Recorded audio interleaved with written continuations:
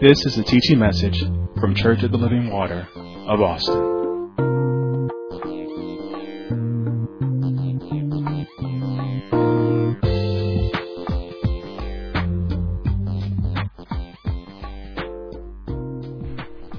Amen. So, like I said, this is going to be the conclusion of the teaching that I've been doing for a few weeks now, which is restoring the relationship, God's redemption plan for man.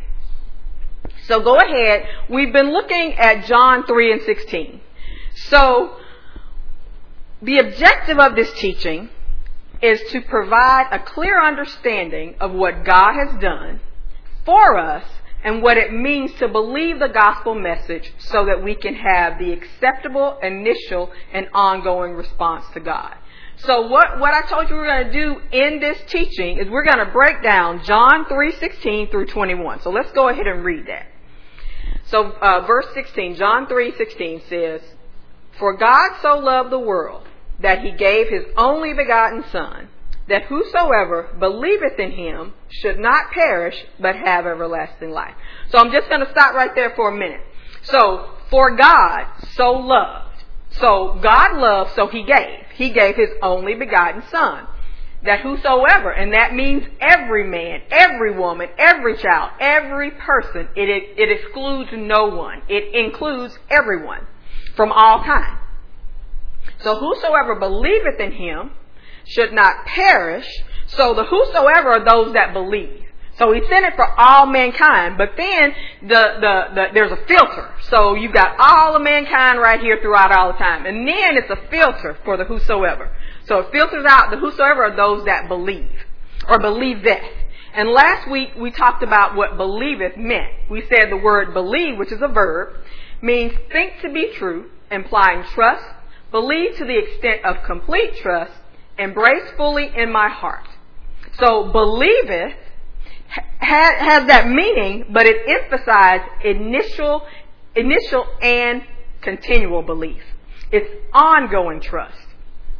When we look at this scripture that we're looking at, when we talk about whosoever believeth in him should not perish but have everlasting life, we're looking at something that's just not about what's going on in our temporal lives today, but it expands. It goes beyond this time period. It is forever. It is eternal. When we look at this, we see in verse 16 that God extends an offer. He extends the offer of salvation. It's up to man to accept or reject that offer. The most important thing that you will do in your life is respond to the gospel message. Your response is totally up to you. It's nobody else's responsibility. You can't do it for somebody else, and somebody else can't do it for you. The gospel message will come to you. It will be offered. The offer of salvation will come to you, and then you are to respond to it. So I want you to write this down. And this kind of is a synopsis of this whole teaching. God is God. He's not going to change. Jesus is Jesus. He's not going to change. What God has done for man through Jesus Christ is not going to change. The way to accept God's gift is not going to change. So I'm going to read that again. God is God. He is not going to change. Jesus is Jesus. He is not going to change. What God has done for man through Jesus Christ is not going to change. The way to accept God's gift is not going to change. And guess what else is not going to change? Sin is not going to change. Sin is sin. It is sin. It was sin when it became sin, and it's from the beginning of time, and it's sin now. So you can't go ahead, well, God doesn't believe that this is sin. No. If it's sin, it's sin. So sin is not going to change. So, why did I say all that? Because there's one thing that will change, and that's man. The variable in this equation is man. The variable is you. When you write in your notes, say, the variable is me. The reason I will perish is because of the choice I made, or the reason that I will have eternal life is because of the choice that I made. So, the thing about it is, God, in his great love, he sent Jesus for us even when we couldn't do anything for ourselves. when we had no goodness, when we had no strength, when anything and anybody else would have counted us out, he sent Jesus for us. And Jesus had no sin. He didn't have to come. He was not in trouble. But he came so that we could be redeemed. So with that, he's the sacrifice for our sins. So we are to believe according to what God has laid out for us. But we saw in the teachings we brought out that there are some things that keep us from believing what God has told us. Sometimes we take our own wisdom and our own thoughts and our own ways of doing things, our own traditions, and we worship those, or we put that above God's word. We worship the creature more than we worship the creator. Or excuse me, let me say that right. We worship the creature when we should be worshiping the creator. So we can't take man's wisdom and put it in a place where God's wisdom should be. So I can't replace the standard of God and then put the standard of man there. Like I said earlier, sin is sin. I can't say, well, I want this not to be a sin, so I'm going to make that. No, it is what it is. I can't think that darkness is light. I can't think that what I'm doing is right if it's wrong. If that's the case, then how can I ever be right? I'll always be in darkness. So we said there are some thoughts, some attitudes, mindsets, beliefs, and ideas that are anti-Christ. They're not of Christ. They're not of God. That's what that means, that word anti-Christ. Just not of God. So that's been built up and it's been ingrained strategically over time, and it's been put in just little by little, bit by bit, and now you've got these things built up in your mind that are not of God. And when the word of God or the light of God comes into your life, you want those things to stand when God is saying, no, let my word in, let my truth in. So we can't exalt the opinions of men, even if that person is ourselves, we can't exalt that over the truth of God. We have to submit our thoughts, our emotions, our actions to God's word, not our own opinions. So anytime we allow anything else to have the place where God should be in our lives, that's when it's trouble. That's when everything gets out of whack. Our worship, the highest place in our life, belongs to God and God alone. So we looked at it and we said we have to have the proper perspective of God. We can't think that God is a man. Even though we may use terms that we use to describe ourselves, we cannot think that those terms fully encompass who God is. God is greater than we could ever imagine. So we can't think that he's a man. We can't even think that he has the frailties of man. He's not man. He's not apt to get you. He doesn't have to do those things like men. He doesn't have those frailties. So all of God is good. All of God is love. He's not seeking any retribution. His ways are not our ways. Our ways are not his ways. He's not a man. He's not a respecter of person. He doesn't like one group more than another group. He doesn't prefer one group and say, oh, well, this group gets a special way to salvation and this group gets another way. This group has to do all these things and this group only has to do this. That's not God. There's one way to God, and that is through Jesus Christ. God is not going to turn away anybody that seeks him. He's not going to do that. No matter what you have done, God is saying, if you repent, I will accept that repentance. I can trust God. What does it mean to trust? It means to believe to the point of reliance or dependence upon. So I can depend, I can rely on God. Now, the thing about it is I have to understand who God truly is to be trusting in the right things.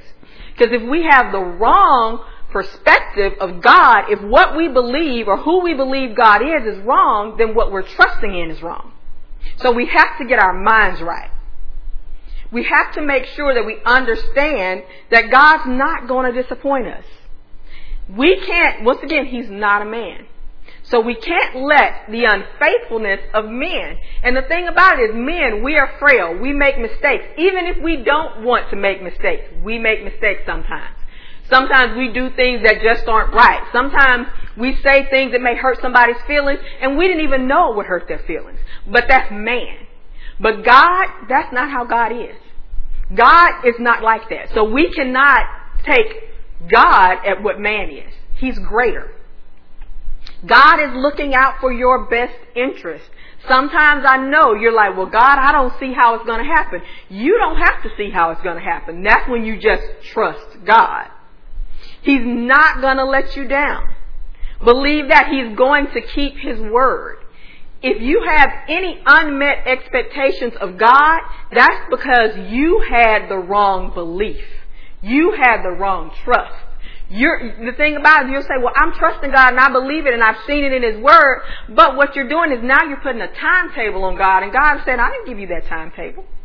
What did I tell you to do? All I did was tell you to trust. And when it's time for it to come, remember, we talked about it, God transcends time. So what seems like a long time to us, God is like, what are you talking about? That's not even how it looks to Him. So you may say, well, God, I'm trusting you for this and I see it in your word, but you're trusting Him for this in this span of time. And God said, I never told you that. So you have to get your mind right, because God is not going to let you down. So we have to align our perspective of God with who He is. So God reveals Himself to us through His word. So what we have to do is, there have been things that we believe that are wrong about God, about who He is, how He moves, what He does, His purpose. So what we have to do is we have to take those wrong thoughts out. First of all, we have to recognize that they're wrong. That's what's about hearing the word, the truth. When the light comes in, you recognize that they're wrong. You take that wrong thought out, and then you put the right thought in. So we have to replace it with who God really is. So we looked at some characteristics of God. And we said He's Lord of all power and might. He's Lord of heaven and earth. He's the ruler of the world, the absolute monarch of this universe. He's omnipotent, omnipresent, omniscient. He knows. He's everywhere at all times. He has unlimited power. He is the Most High God. He's the highest. His power, mercy, and sovereignty cannot be matched. He is above everything and everyone. He's the everlasting God. I mentioned it earlier. Time means nothing to Him. He's the God of eternity without beginning, the God who will never cease to be. He will never grow old. He's the God to whom eternity is what present time is. He is self-existent and uncreated. He created time and space. So therefore He transcends that time. There's no time that He wasn't God. And He's not bound by time. He's the God of covenant. He keeps His promises. We can depend on God because of His unchanging character. He said it. In Hebrews, He said, because I could swear by no greater, I swore by myself. So God, because He's bound Himself to His word by swearing by His own nature and His integrity, there's no need to fear that any of the promises He's ever made to His people will fail. God is a God of covenant, so we can trust Him. He's a faithful God.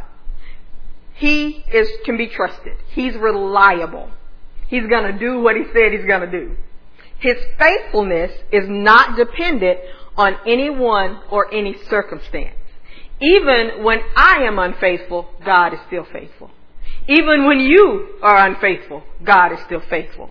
So we don't have to worry about God being faithful, because He is faithful. He's merciful.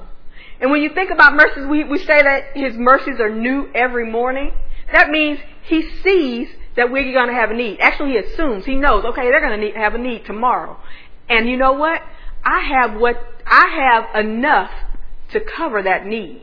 And the thing about it is, sometimes we'll see somebody will have a need as a person. You'll see that somebody has a need, or you'll assume maybe they need something, and you have what they need to meet that need. You have the supply to meet that need, but you don't act.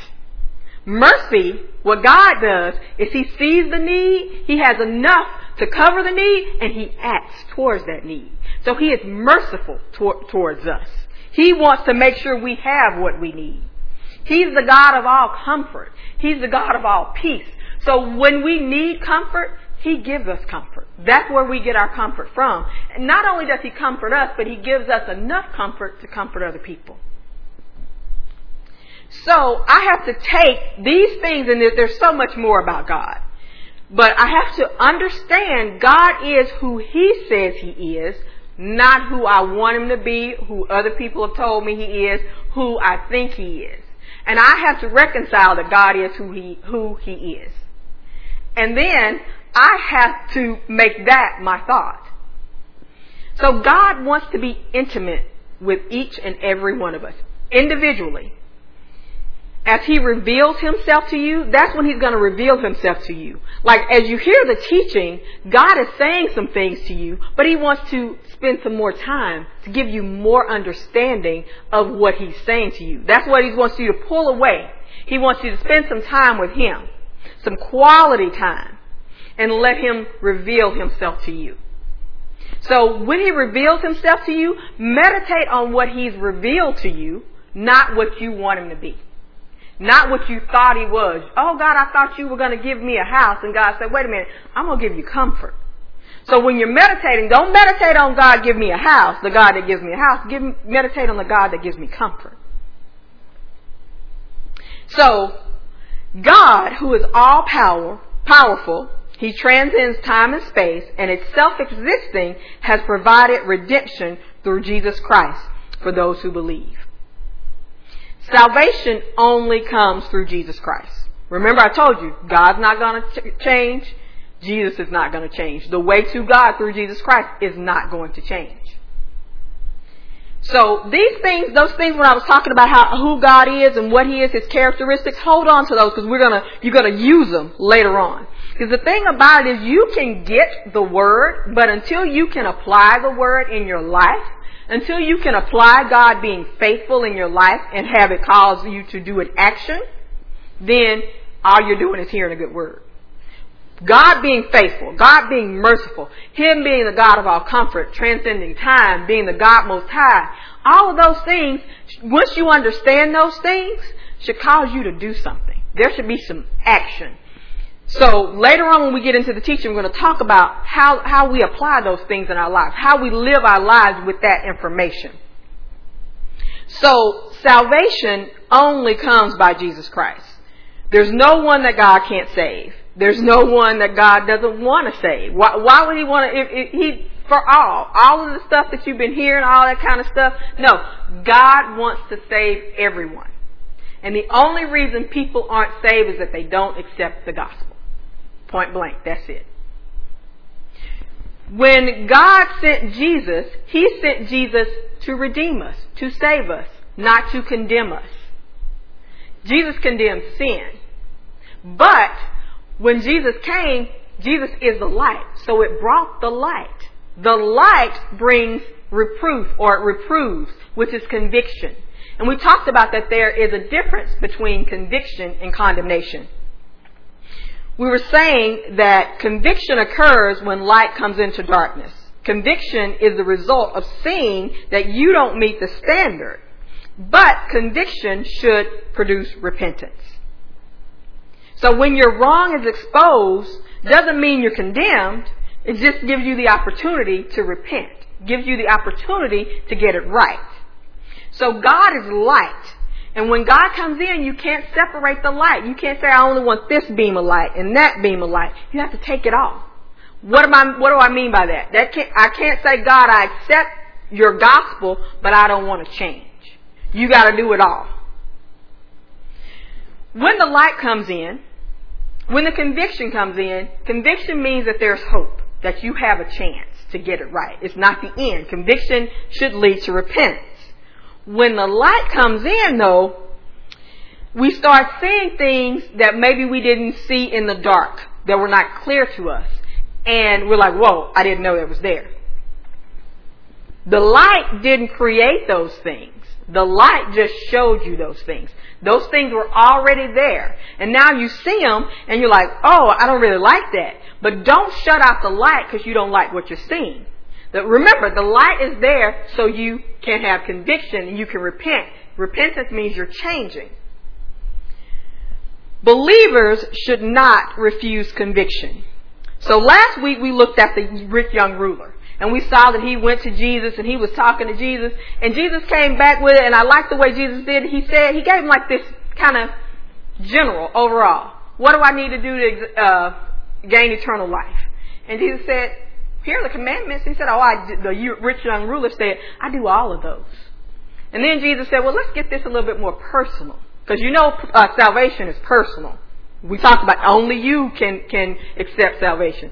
So Jesus got personal with him, and he asked him, he said, okay, can you do this? Can you give up all you have? Can you sell all you have, give to the poor, and follow me? And the rich young ruler, he couldn't do it. But what happened is the light came in and he was convicted. And when that conviction came, he was like, wait a minute, I don't meet the standard. Now when conviction comes, once again, we don't run away from conviction. We press forward, we repent.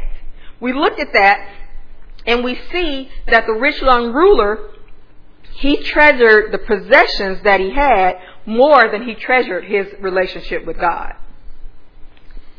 So he went away convicted but not condemned because he still had a chance to repent. When we saw that the standard wasn't any different for the rich young ruler than it was for Jesus' disciples because Peter said some stuff there. So Jesus explained some things and he let Peter know, when you follow me, Jesus said, when you follow me, I'm not going to leave you unfulfilled. I'm going to give you what you need.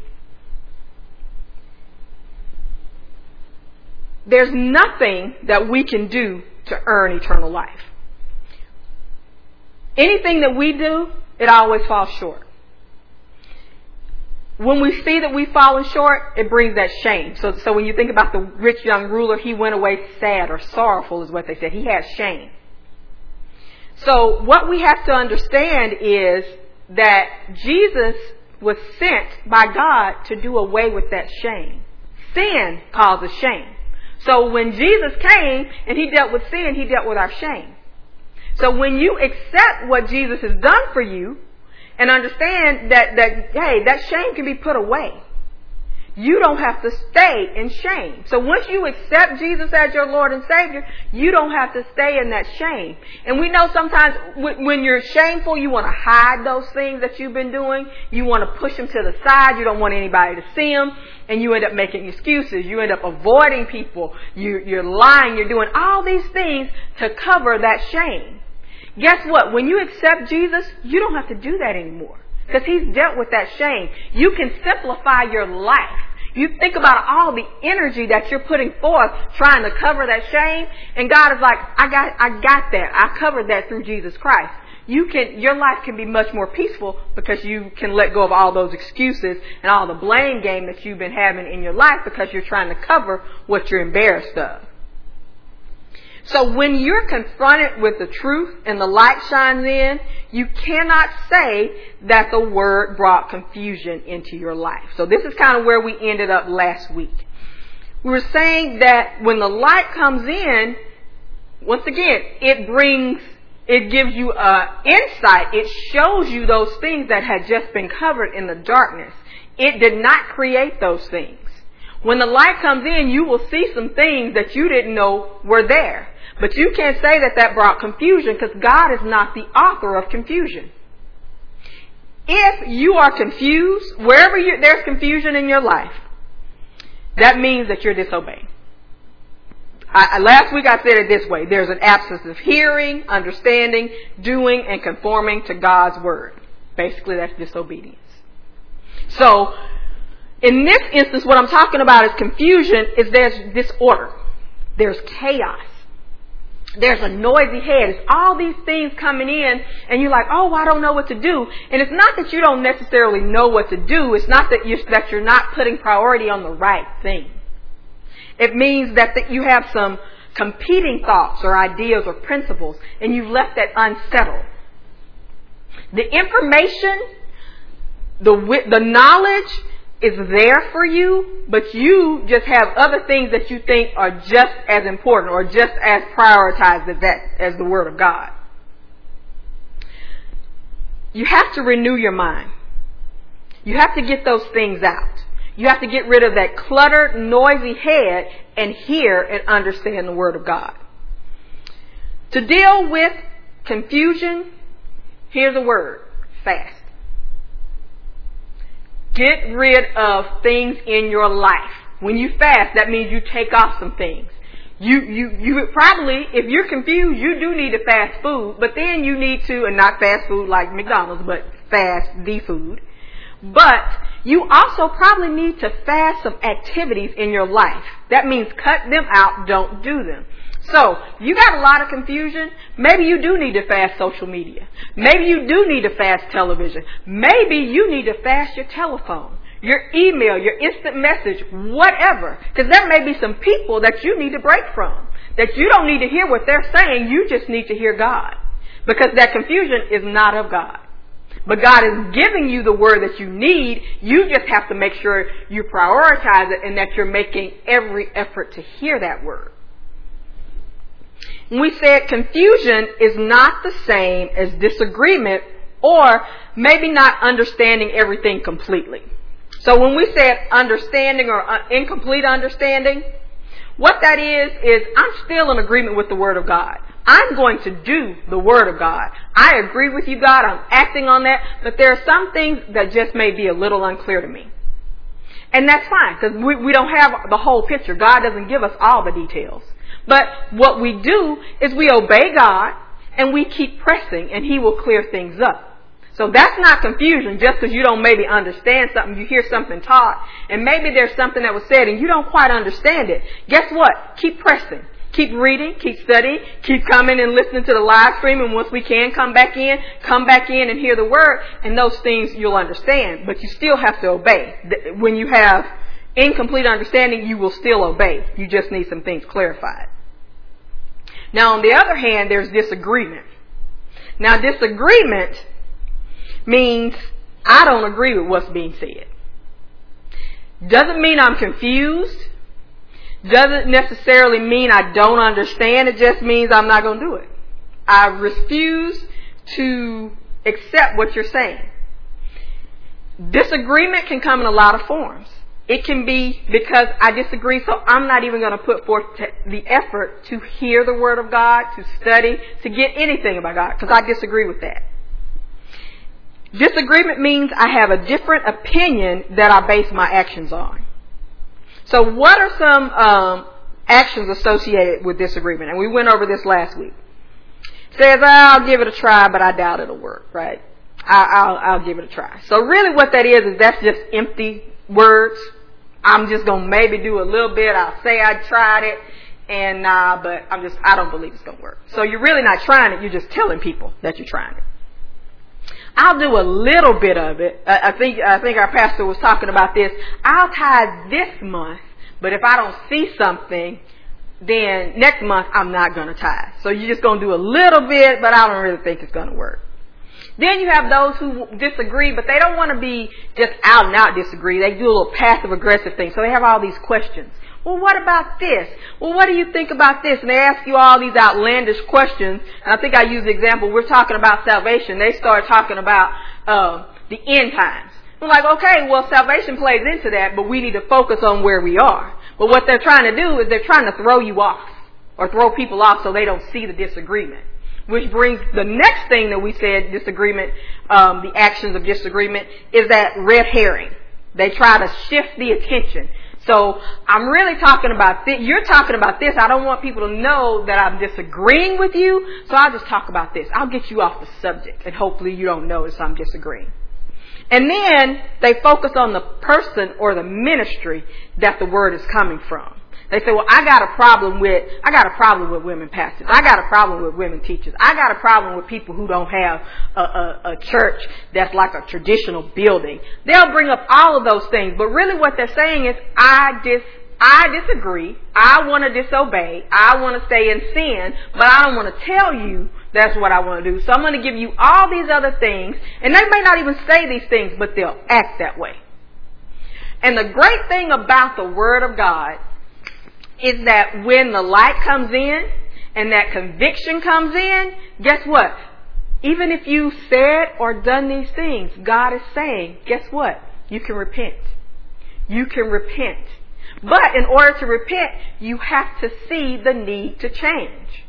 As long as you can make an excuse for why you are where you are, then you're never going to change. Let me tell you, and we have a saying here, an excuse is a lie you tell yourself. If you have an excuse for anything pertaining to the Word of God, why you cannot obey, that means you don't want to obey. You need to look for reasons to obey, not reasons not to obey.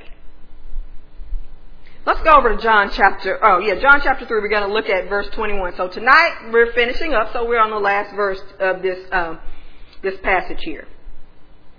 So it says, John 3 verse 21. But he that doeth truth cometh to the light, that his deeds may be made manifest, that they are wrought in God. So, looking at this, I was reading it and I said, he that doeth truth?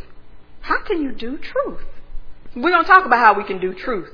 But that he that doeth truth cometh to the light. So, instead of running away from the light and trying to stay in darkness, the person who doeth truth comes to the light.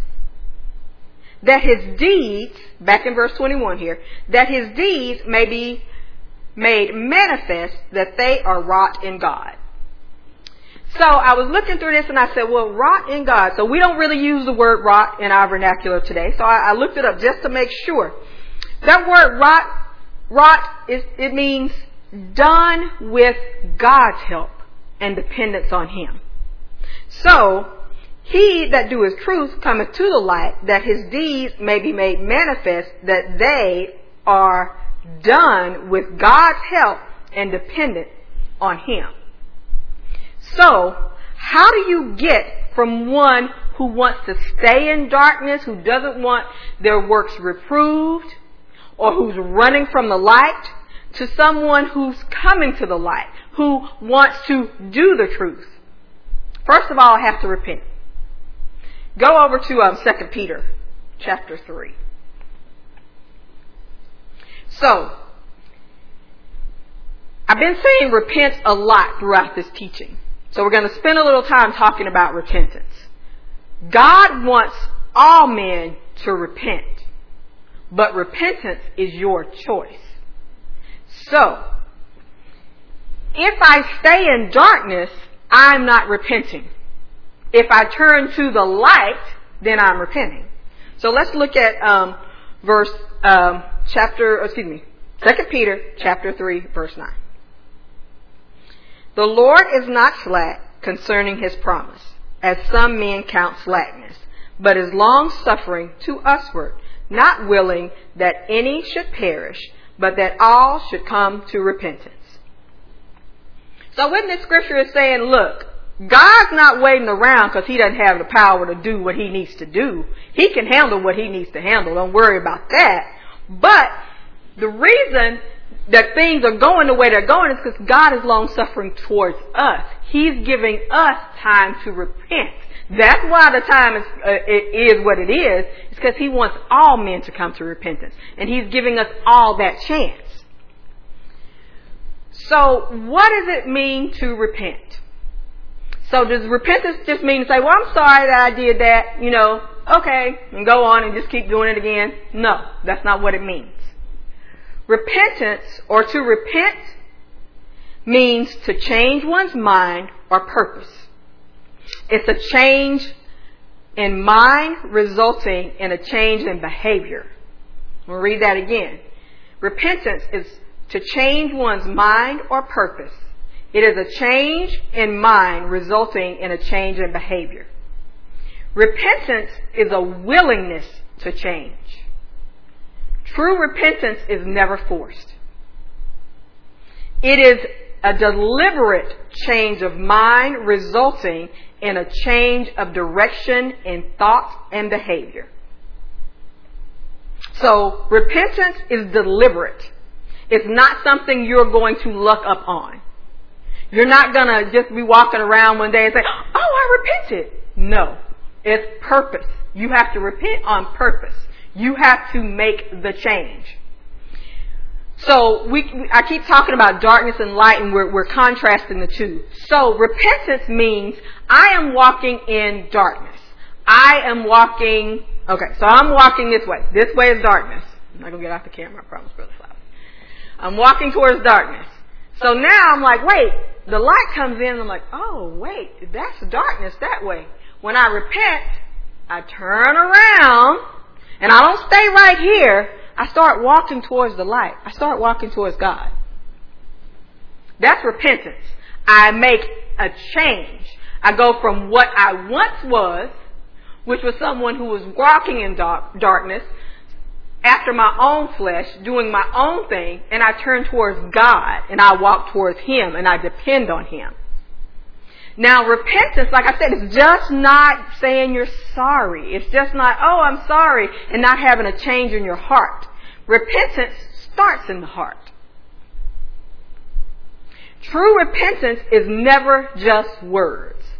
You can say, oh, I'm sorry, and you can know, I know this one person, she had this boss, and she was not a good boss. The boss was horrible, and she did something that was just like outrageous to my friend. And then the next day she sent her flowers. And then the next week she did the same crazy stuff again.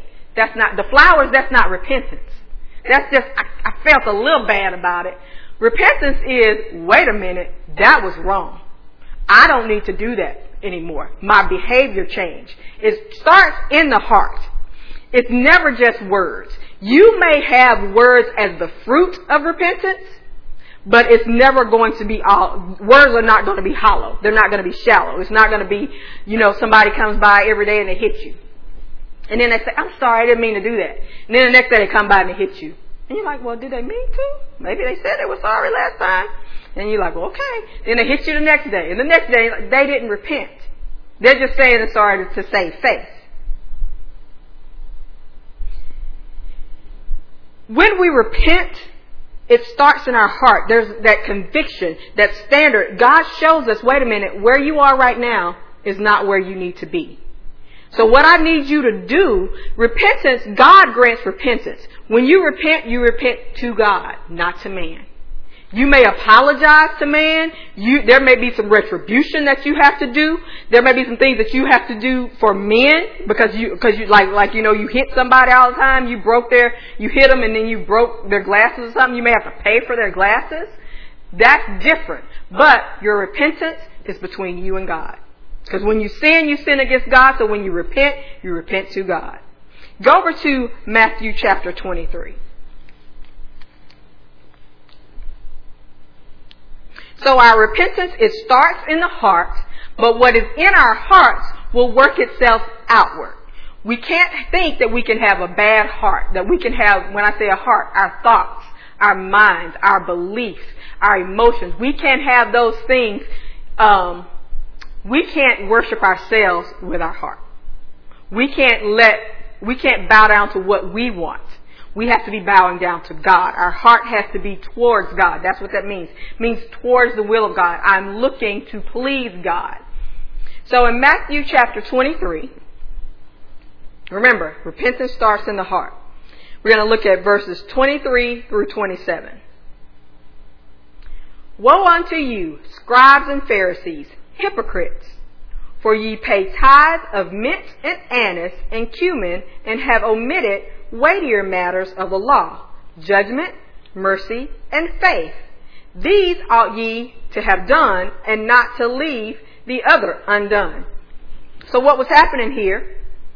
The scribes and Pharisees, they were doing little things. They were down to the smallest things, but in their heart, they weren't following what they should have been following.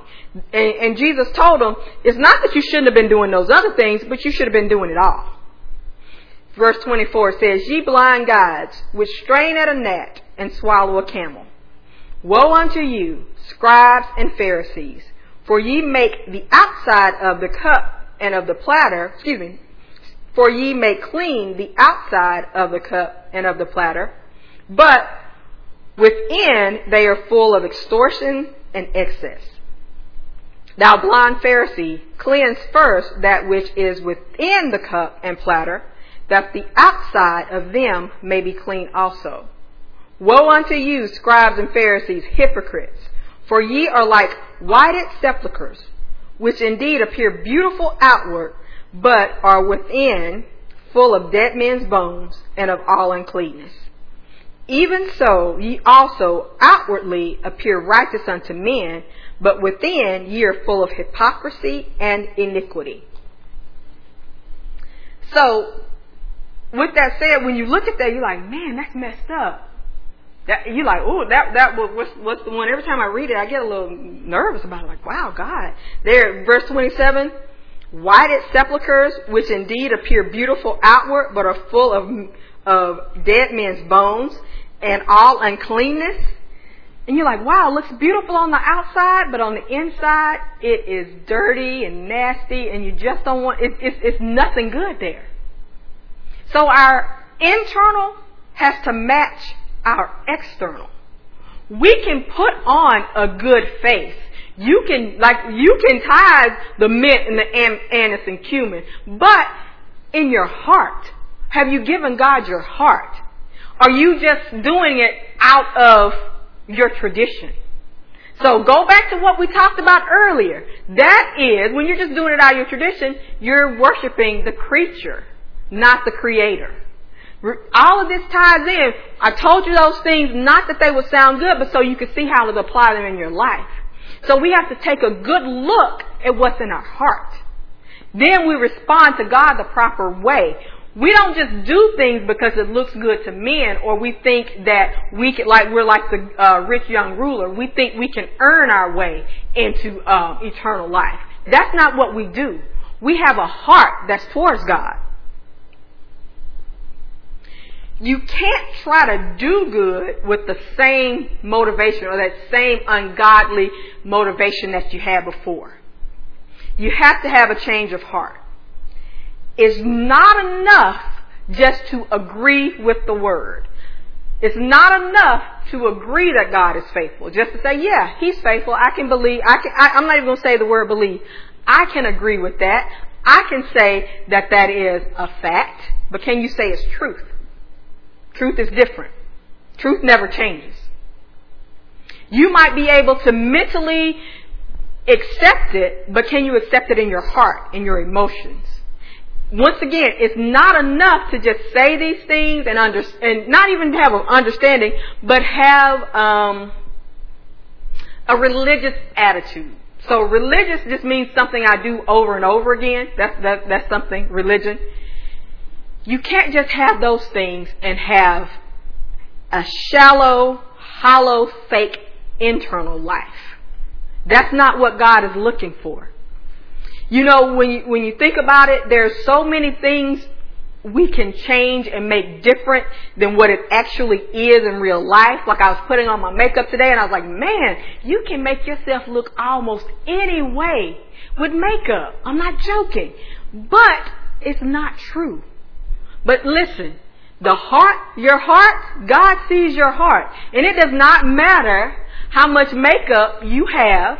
It does not matter how many religious things you do or how many traditions of men you adhere to. If your heart is not right, it's still, let's read it. It is still, let me go back to where it was. A whited sepulchre, which indeed appear beautiful outward, but are within full of dead men's bones and all uncleanness. So, I'm not saying don't take care of yourself, but the thing to do is to make sure that your heart is aligned with the things of God. So what I have to do, I can't just agree with it. I can't just say it sounds good. I have to believe it. That means that I'm trusting in it. That I'm continuing to trust in it. I am depending on it. I'm relying on it. And I'm relying on it so much that it starts to overtake my mind. It starts to overtake my thoughts. And not in a spooky way. No, all that craziness is not going to come in and start putting pods and stuff growing out your head. Get all of that out. What it is that when I talked about earlier, you take out the wrong thought and you put in the right thought.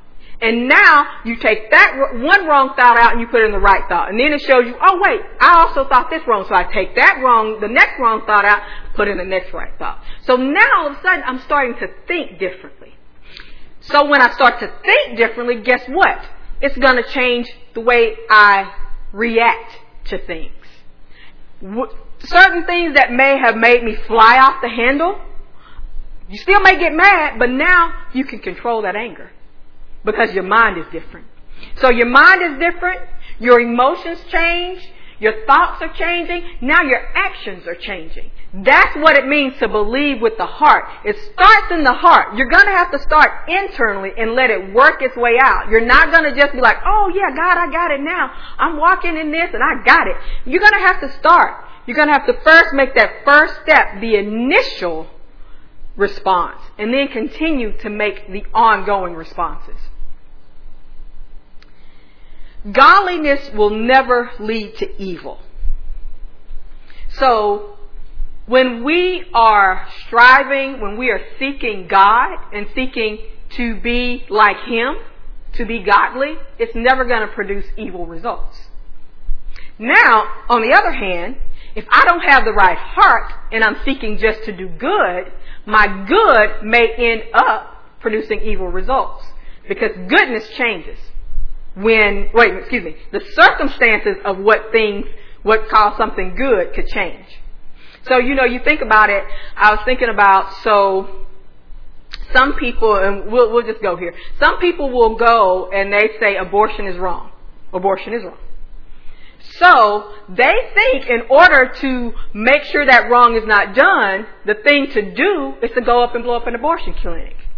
They think that goodness of somebody not having an abortion is okay, that blowing up the clinic is okay. That's not okay. The thing about it is you may have good intentions, but if it doesn't come from a godly heart, it's not going to produce the right results.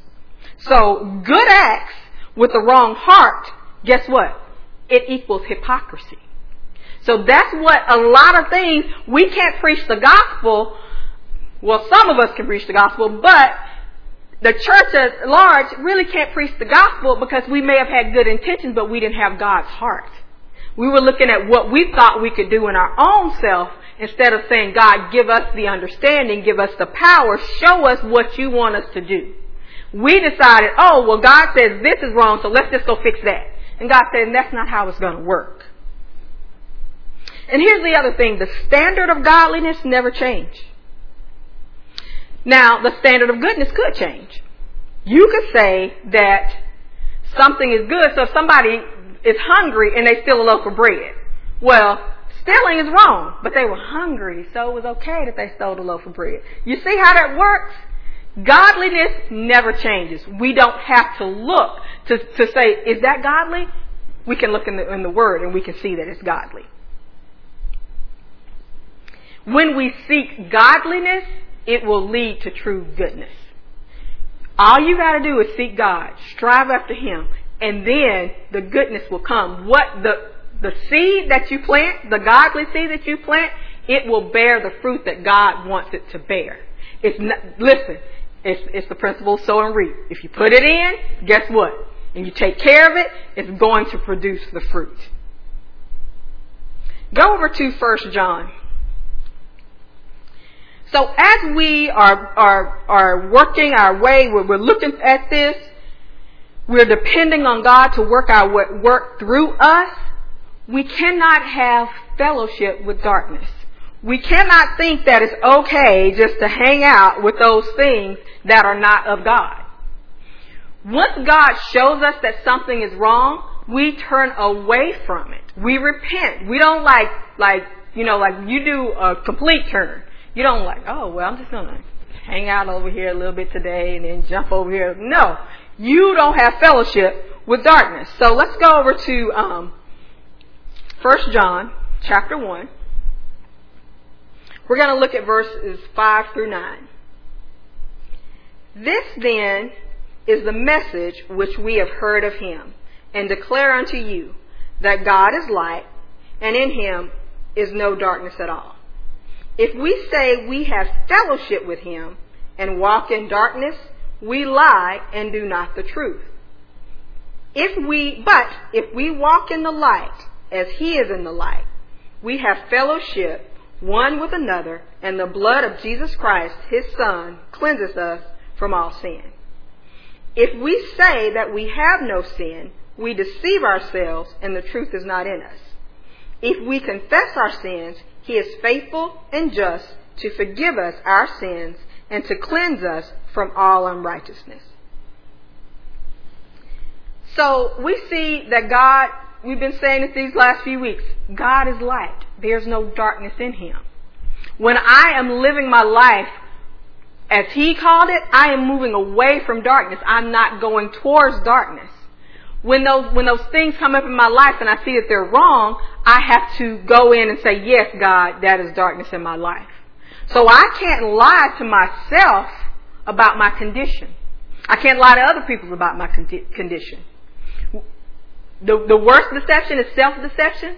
I can't say, God, I have no sin. It says there, you're a liar if you say that. But you may have sin, but guess what?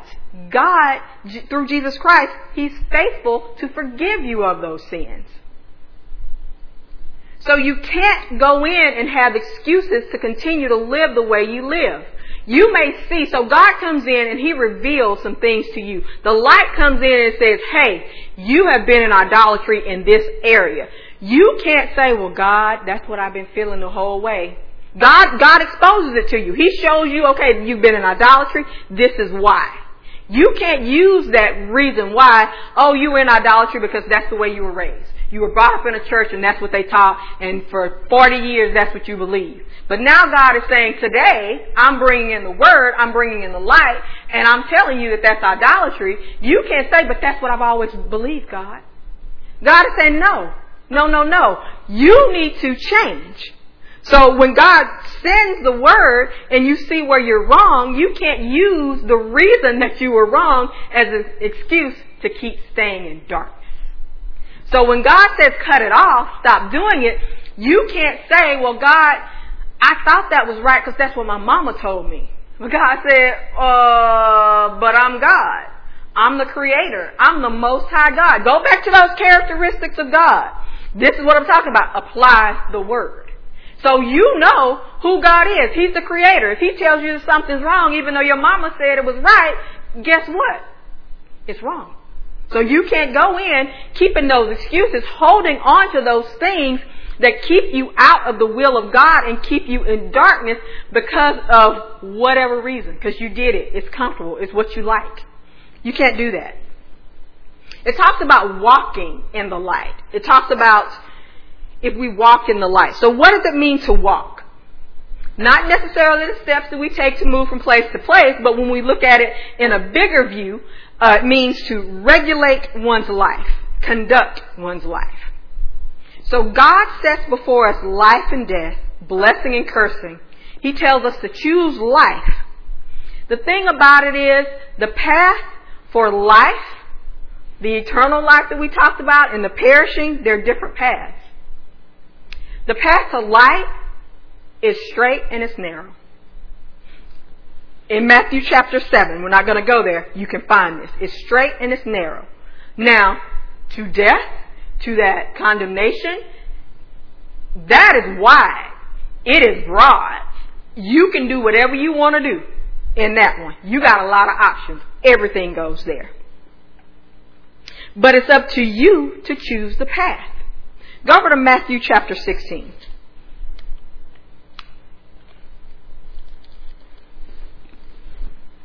So, knowing that one path goes to life and another path goes to destruction, what is it that would keep us choosing the wrong path? Let's look at Matthew chapter 16, verses 24 through 26. Then said Jesus unto his disciples, if any man will come after me, let him deny himself and take up his cross and follow me. For whosoever will save his life shall lose it, and whosoever will lose his life for my sake shall find it. For what is a man profited if he shall gain the whole world and lose his soul? Or what shall a man give in exchange for his soul? So often we think of all the things, when we think about the straight and narrow towards life, and then we think about that broad path, we think that, hey, in the straight and narrow, I can't take all this mess that I want to take. On the broad way, I can do whatever I want to. I can do, because that's big. It'll take all this baggage. I can even add some more stuff. We think about what we're giving up. We worry that maybe somebody's going to take advantage of us, that we'll miss out on something or we'll lose something that's dear to us. When you think about that, when you're thinking about those things, think about this. Write this question down. Because when you choose that, when you say, well, I don't want to give up these things, you're choosing to perish. You're choosing that way. You're not believing. What is causing you to keep the light of God out?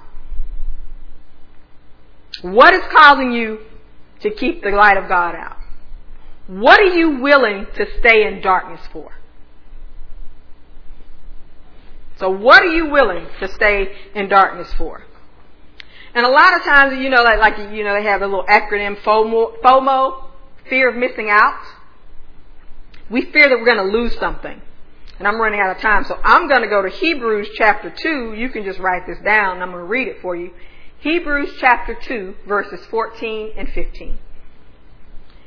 So verse 14 says, "For as much then as the children are partakers of flesh and blood, he also himself likewise took part of the same, that through death he might destroy him that had the power of death, that is, the devil, and deliver them who through fear of death were all their lifetime subject to bondage."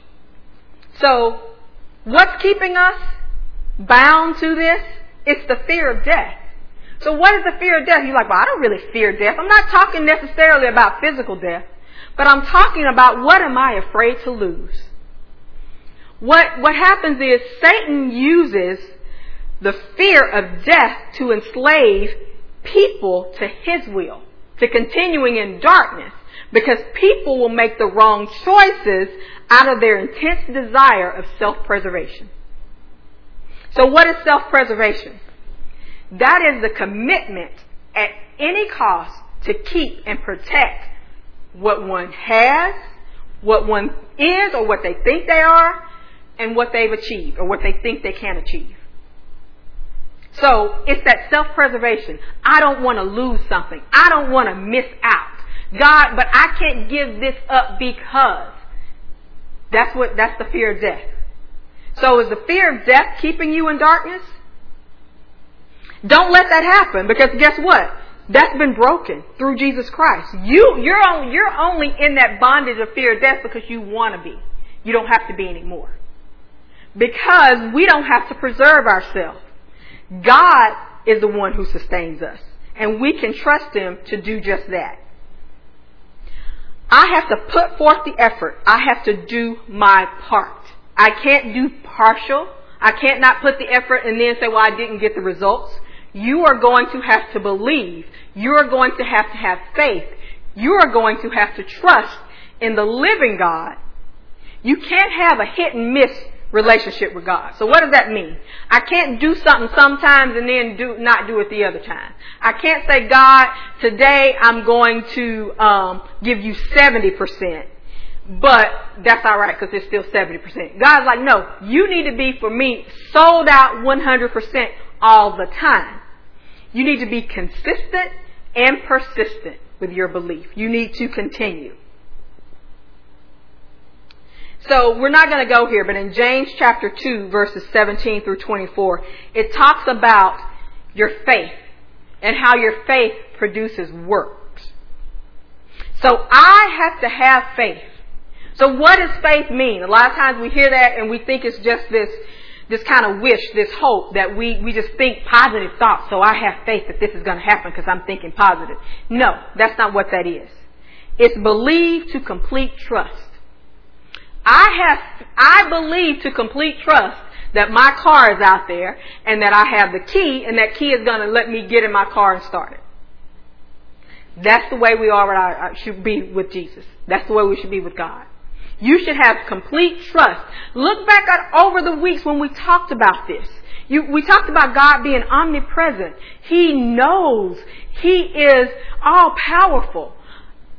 Now, as you heard that, now what you should do is you can say, oh, He's all of that.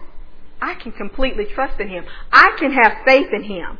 I can believe God is who He says He is. And because I believe that, I will have an action. I can believe that God loves me no matter what everybody else has told me, no matter how much other people have told me I'm nothing, or that people hate me, or nobody's ever going to love you. They were wrong. God loves you. And He sent His only begotten Son so that you could have eternal life by believing on Him. When you believe that, you act on that. You say, well, God, you know what? I see that. I believe that. I don't just understand it with my brain, but it's something in my heart. I want to change. I want to turn towards what you're saying and not what I used to hear. So now I can trust God, and I take that first step because I believe that God wants to redeem me. I believe that I want to walk in His ways. So once you do that, you can realize I don't have to rely on my own works anymore. I can rely on the finished work of Jesus Christ. And I can trust Him. So I make that first step, and then the next step, I wake up the next morning and something happens and I say, but wait a minute. Somebody says something to me and I'm like, wait, that doesn't align with what God says. So now my action goes based on what God says because I believe that. That's how you can break those habits, those unrighteous things in your life that you've been trying to get rid of forever. You hate them. You don't tell anybody else you hate them. But in yourself, you're like, man, I hate doing it. I wish I could stop. Just repent. Turn towards God. Accept the gift that He has given you. And then, by His grace, you're able to overcome what you couldn't overcome before. Step by step, moment by moment, His grace is available for you to activate and use so you can live according to His purpose. So I said, in the objective, we want to make the acceptable initial and ongoing decision, choice to follow God. Once again, it's not going to happen just one big plot. You're not going to get all of it. You're going to have to take the first step. You're going to have to make the initial decision. You're going to have to trust God initially and make an action based on that trust. And then guess what? There's going to be another action that you have to make. It's a process. Where you are now is not where you're going to end up. Where you used to be is not where you are now. It is a process. So take that first step. You don't have to understand everything. You don't have to have all the details because guess what? You just trust God. You trust God. Remember who He says who He is. You don't have to be fooling around. All you got to say is, God, I trust you. And then you make the step. You have enough information to make that initial step.